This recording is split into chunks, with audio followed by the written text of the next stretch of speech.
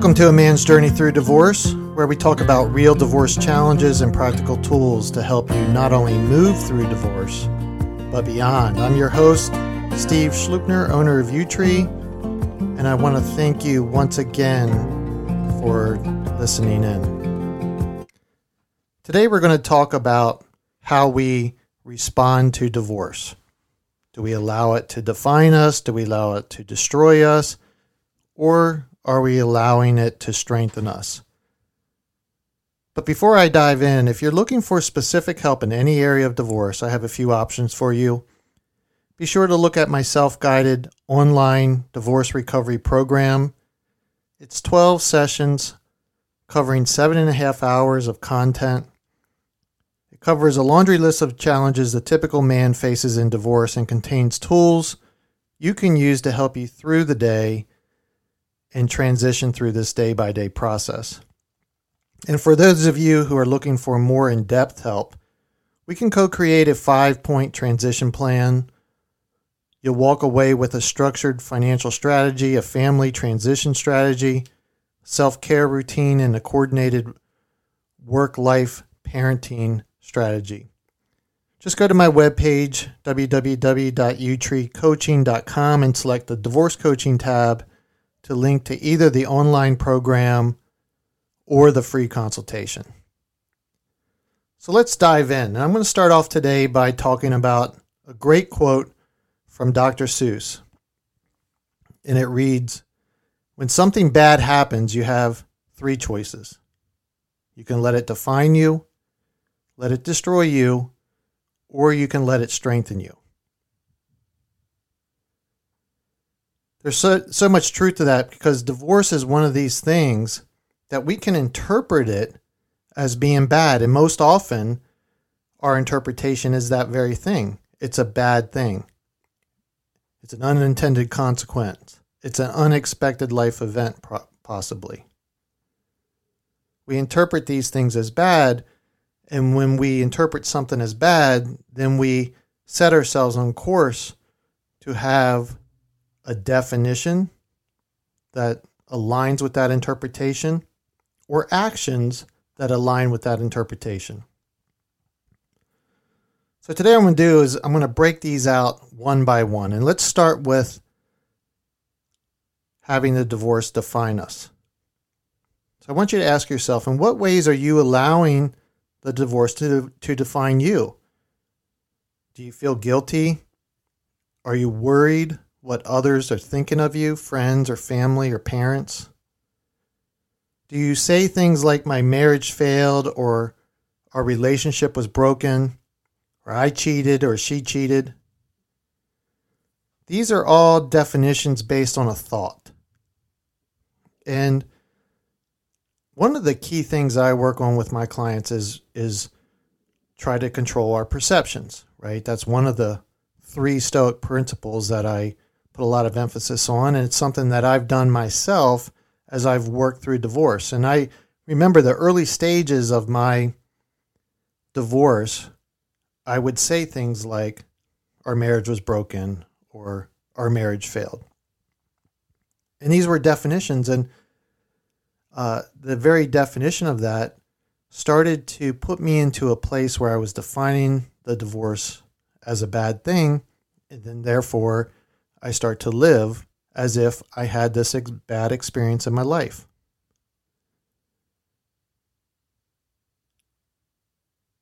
So I want you to think of a thought as envision yourself loading a bow, like a bow and arrow. Envision yourself loading a bow, and the thought is the arrow. So once you put that thought on that bow and you hold it and you pull it back and you build up tension, and then you release that arrow, or you release that thought, can you direct its course? Can you retrieve it? No. That arrow is going to take its course, and it's going to go at whatever you pointed it at. So when we use words like definitions such as "my marriage failed," then we shoot that arrow off into the distance, and our life is responding accordingly. So it's very important to start taking inventory of the thoughts that you have. Make a list of the type of negative thoughts or the things that are popping up in your head as you're looking at this divorce, and see how it may be impacting your overall perception. Maybe it's a perception that your marriage failed. But the way you escape it is you escape it by looking at reality. Like, what is reality? Well, the reality is, and the reality I faced when I broke up with my ex, when our relationship ended, is that the marriage wasn't working for either of us. I mean, we had met in our mid-20s. I was married at 28. I hadn't really developed into a more mature man. I was still living a lot of my youth at those early 20 ages when we met. And my friends and family, my friends were just starting to build their lives with their spouses at the same time. So we weren't really moving along on a maturity level. And I don't even really think I knew what I wanted in a marriage, but I went down that path because I thought that that was the right thing to do. But the reality of it is that we came together. Our marriage wasn't working for us. We evolved over our 20-year marriage into two different people that had different interests, different loves of life, different things that we wanted to accomplish, and we diverted from each other. That's the reality. It doesn't make the marriage a failure. It doesn't make the marriage broken or either of us broken. It just means it wasn't working for us. And that's okay. That's okay. Having a definition and a perspective under that nature is much easier to live with than living with the guilt or the shame or the embarrassment that you either face yourself or you face towards other, where you speak that your marriage failed. It's not a failure. Really what happened is your marriage had a leak, right? And maybe you spent a lot of your time mopping up the puddle. And the puddle was appearing in different things. Maybe the puddle was, arguments, financial stress. Maybe there was some stepping out on the marriage, adultery, poor communication. These are all symptoms of a problem, which was the original leak. The original leak was there was something not working in your marriage, which is then leading to those things. Maybe what wasn't working is there's no partnership, or there's no common core beliefs, or there's an imbalance. There's a relationship of unequals. I don't know what the situation would be. I know in my situation, our tendency was to not partner well and to not co-parent well. That was an inherent leak, and the puddle started to form, and it would take its shape as poor communication, arguments, frustration, financial stress, not properly handling the kids. And those are the things that happened. And we spent our time trying to mop up the puddle instead of really working to understand why the leak was there in the first place. So the definition you use is very important. The definition is the marriage just wasn't working for us. Ended at that. Now let's look at destroy. The second part of that quote. We can let the event destroy you. So what are the actions that you could be taking that destroy yourself? When you have these thoughts of failure or cheating or I'm not good enough or anger or frustration or resentment, these are things that start to eat you from the inside out. And only you can destroy yourself. You know, your ex can't make you frustrated. Your ex can't make you angry. Your ex can't make you resentful or even feel that you're not good enough. Only you can attach to situations, messages, make your own interpretation, and then feel not good enough or feel angry. Only you can do those things. Your ex can't make you happy. Only you can make you happy. You can't make her happy. Only she can make her happy, right? So what ways are you allowing little fissures to come into your life that are saying where this divorce is creeping up and destroying you bit by bit?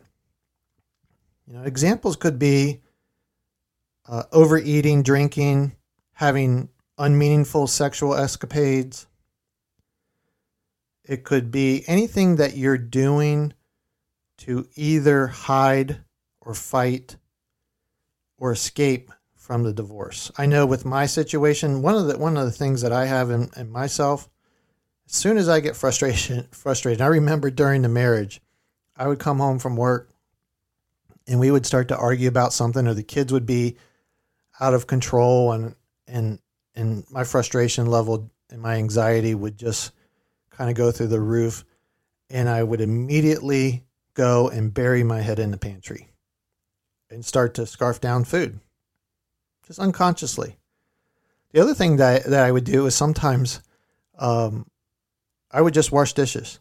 I would just sit down and wash the dishes. If we had an argument around the dinner time or after dinner or whatever it may be, I would just start washing dishes, and my ex would be like, "Why are you washing dishes?" And it didn't really occur to me that I had this unconscious pattern that I would just step up and wash dishes, because when I was a kid, anytime I did an act like that for the family, I was considered a good boy. Steve's a good boy. Look at him. He's a good boy. And I was unconsciously washing dishes. On the weekends, I'd binge drink. For, all weekend. Not all weekend long, but I would drink myself into excess during the weekends as a form of escaping not only the stress that was in my marriage and the difficulty that I was having managing the kids, but managing my work and all the other obligations that I had, financial stress. And on the weekend, I'd check out a little bit and I would drink. And then after the divorce came, I found myself still doing these things. Luckily, it was one time when I was by myself up here in Vermont, because I had moved away from Maryland, moved away from my friends and family. And thank God I did, because had I encountered my divorce in Maryland, I probably would have went down a completely different path. The being alone in a place where I didn't know anybody, in a small town, it did wonders for me. It was very hard, but it did wonders for me.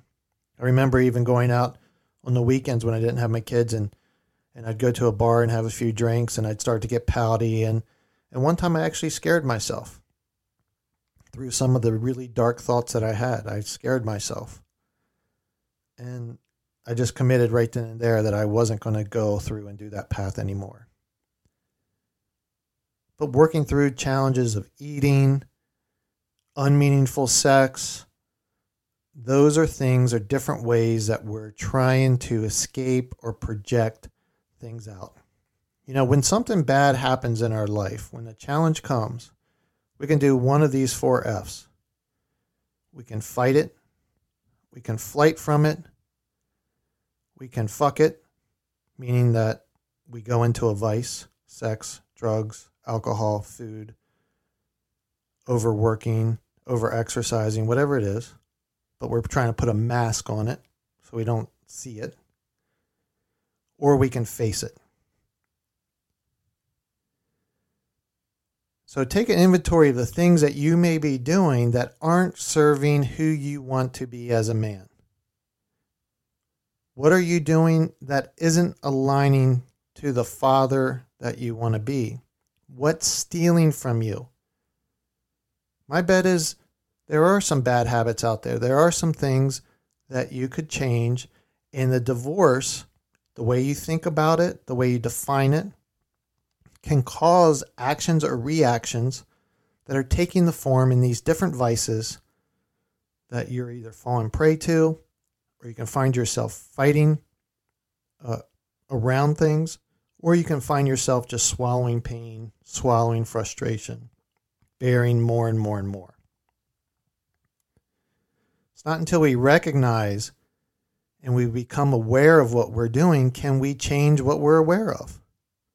Right? The law of awareness says I can only change what I'm aware of. I cannot change what I'm unaware of. So I'm asking you to find out what you are doing. How can you become aware? So that brings us to the third part of Dr. Seuss's quote, which is allowing the divorce to strengthen us. In the last episode, I talked about allowing the divorce to open doors for you. And one of those doors can be becoming stronger.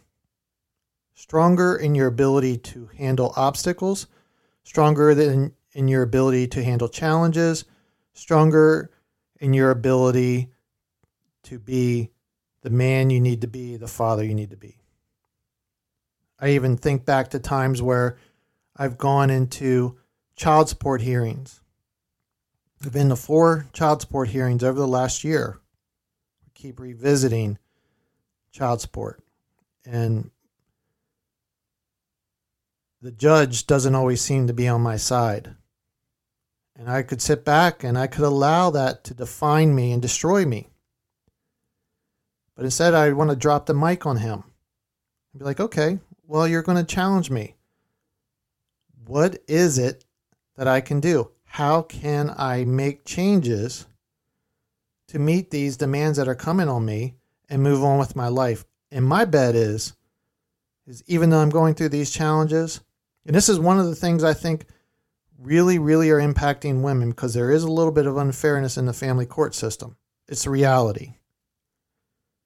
But as a man, when you experience unfairness, just realize this, that you're getting fuel in your engine. You're getting the challenge. You embrace that, you can get stronger. Being entitled to things doesn't make you stronger, right? We are facing challenges. We are getting stronger. I'm glad for it. Bring it on. So how do you face this divorce and how do you let it strengthen you? It starts with a dose of willpower and a dose of courage. You mix them together. Have the willpower to persevere. Last time we talked about our divorce compass. The divorce compass that we call on when we're standing on unstable ground, when we're standing in uncertainty and unfairness and where we don't want to be. We call on our divorce compass. And the north point is persevere, and the west point is patience, and the south is bravery, and the east is gratitude, and in the center is self-mastery. Call on your perseverance. It's your willpower. You're going to persevere through this. You're going to do it with a bit of courage. And it starts by asking the question, how can I? When you start to say statements such as, why is this happening? This shouldn't be happening. This doesn't seem fair. Those are all negative arrows that will direct you, when released, down into some level of victimhood. And when we reach that level of victimhood, we're falling into a definition or destructive pattern. But once you ask the question, it's a very simple question, how can I? How can I see this situation differently? How can I realize the truth around what's going on? How can I create a new relationship with my ex? Whatever the how can I is, look at your challenge and ask, how can I? There's a really interesting book by David Brooks called The Power of TED. TED is an acronym for the empowerment dynamic. And what he does is I want you to envision 2 pyramids standing on their point. right? Not standing on the foundation, but standing on their point. And he says, most people, when they're faced with a challenge, at the bottom of that point, they'll see themselves as a victim. And the top parts of the pyramid is either a persecutor or a rescuer. So that you're a victim, somebody's persecuting you. Like in the example of my child support, I felt that the judge was persecuting me. Ideally, I wanted my ex-spouse to be the rescuer, to come in and rescue me. But she didn't become the rescuer. Then I started seeing her as a persecutor. And as soon as I felt like I was being persecuted and I started shifting into those negative arrows, then I went into my victimhood. And what David Brooks would argue is the only way you can shift out of that. And why do we want to cause suffering on ourselves? Right? 3 Buddhist principles around suffering. They say suffering's caused because I'm not enough, or feeling I'm alone or don't fit in, or wanting what I cannot have. Well, I wanted an answer to the child support hearing, but it wasn't an answer I could have. And I started to create suffering. So David Brooks would argue, shift from victimhood so that you see yourself as the creator at the bottom of that pyramid, that point. You're the creator. And there's no persecutor, there's a challenger. And there's no rescuer, there's a coach. So I encourage you to do is to see these things as a challenge and then rely on your own tools and your own innate wisdom to coach you through it. And if you don't know how to do that, then that's something where you should go seek some help. But as soon as you create, and creators create by asking, how can I? How can I? How can I overcome this challenge? How can I see it differently? Then you take the blinders off and the world just opens up because you start to see everything that you can do, not all the things that are being blocked from you from doing.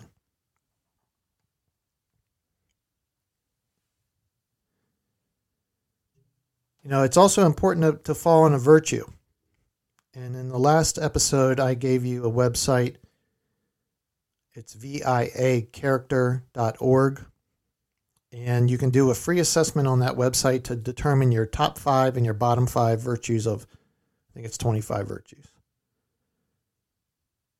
And we talked about the importance of living in virtue. And what is a virtue? A virtue is a behavior based on some high moral standards that you have for yourself. And we all have different virtues. So, for example, my virtues are honesty and creativity, bravery, fairness, and humor. Sometimes I actually think I'm funny.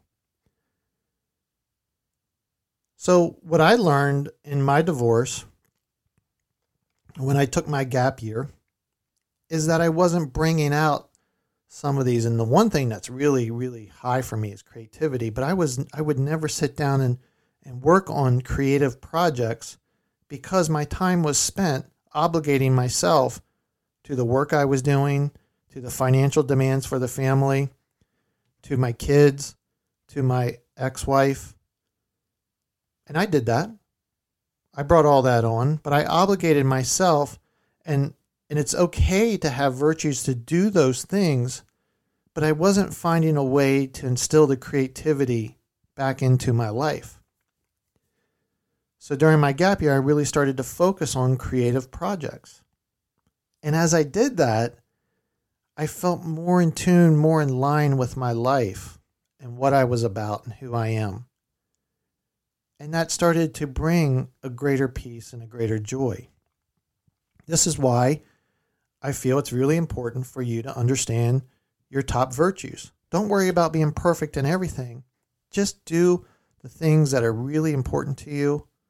Incorporate those things in your life, the things you enjoy, the things you believe, and your life will move forward in a more positive fashion. But as soon as the divorce starts to eat away all of our time and the distraction of this divorce process starts to inhibit our ability to focus on ourselves and give proper attention to ourselves, then we start to experience more obligation. We start to disalign with the integrity of our life.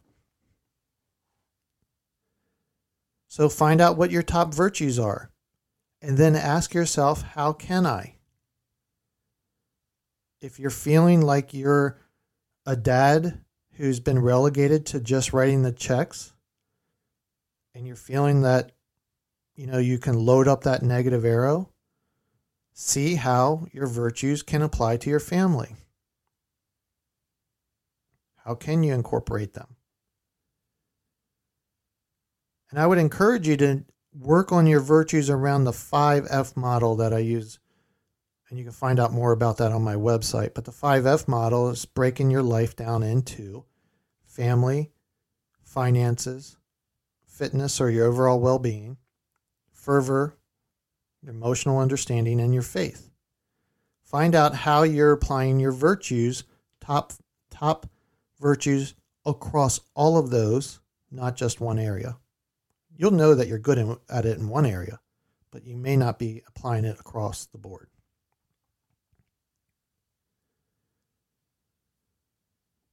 So it's really, really important to start aligning yourself with your virtues in the presence of this divorce. And when we do that, we're positioning ourselves to have the strength. And this is what Dr. Seuss says.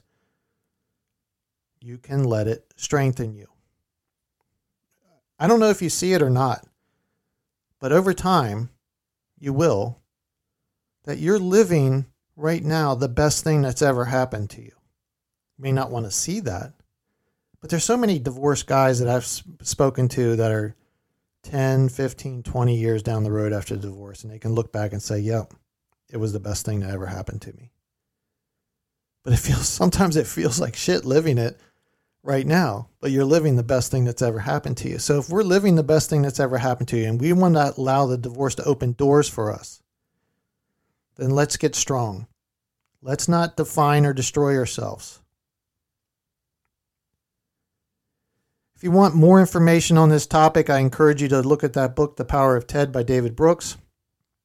I also like a book called The Daily Stoic, which has each day of the calendar year. Ryan Holiday has broken out some Stoic principles that we can practice. I think it's a well-organized book that I call on every day. I bought the book, I read it cover to cover, and then I read it day by day, just to create these reminders of these practices that I want to instill in myself.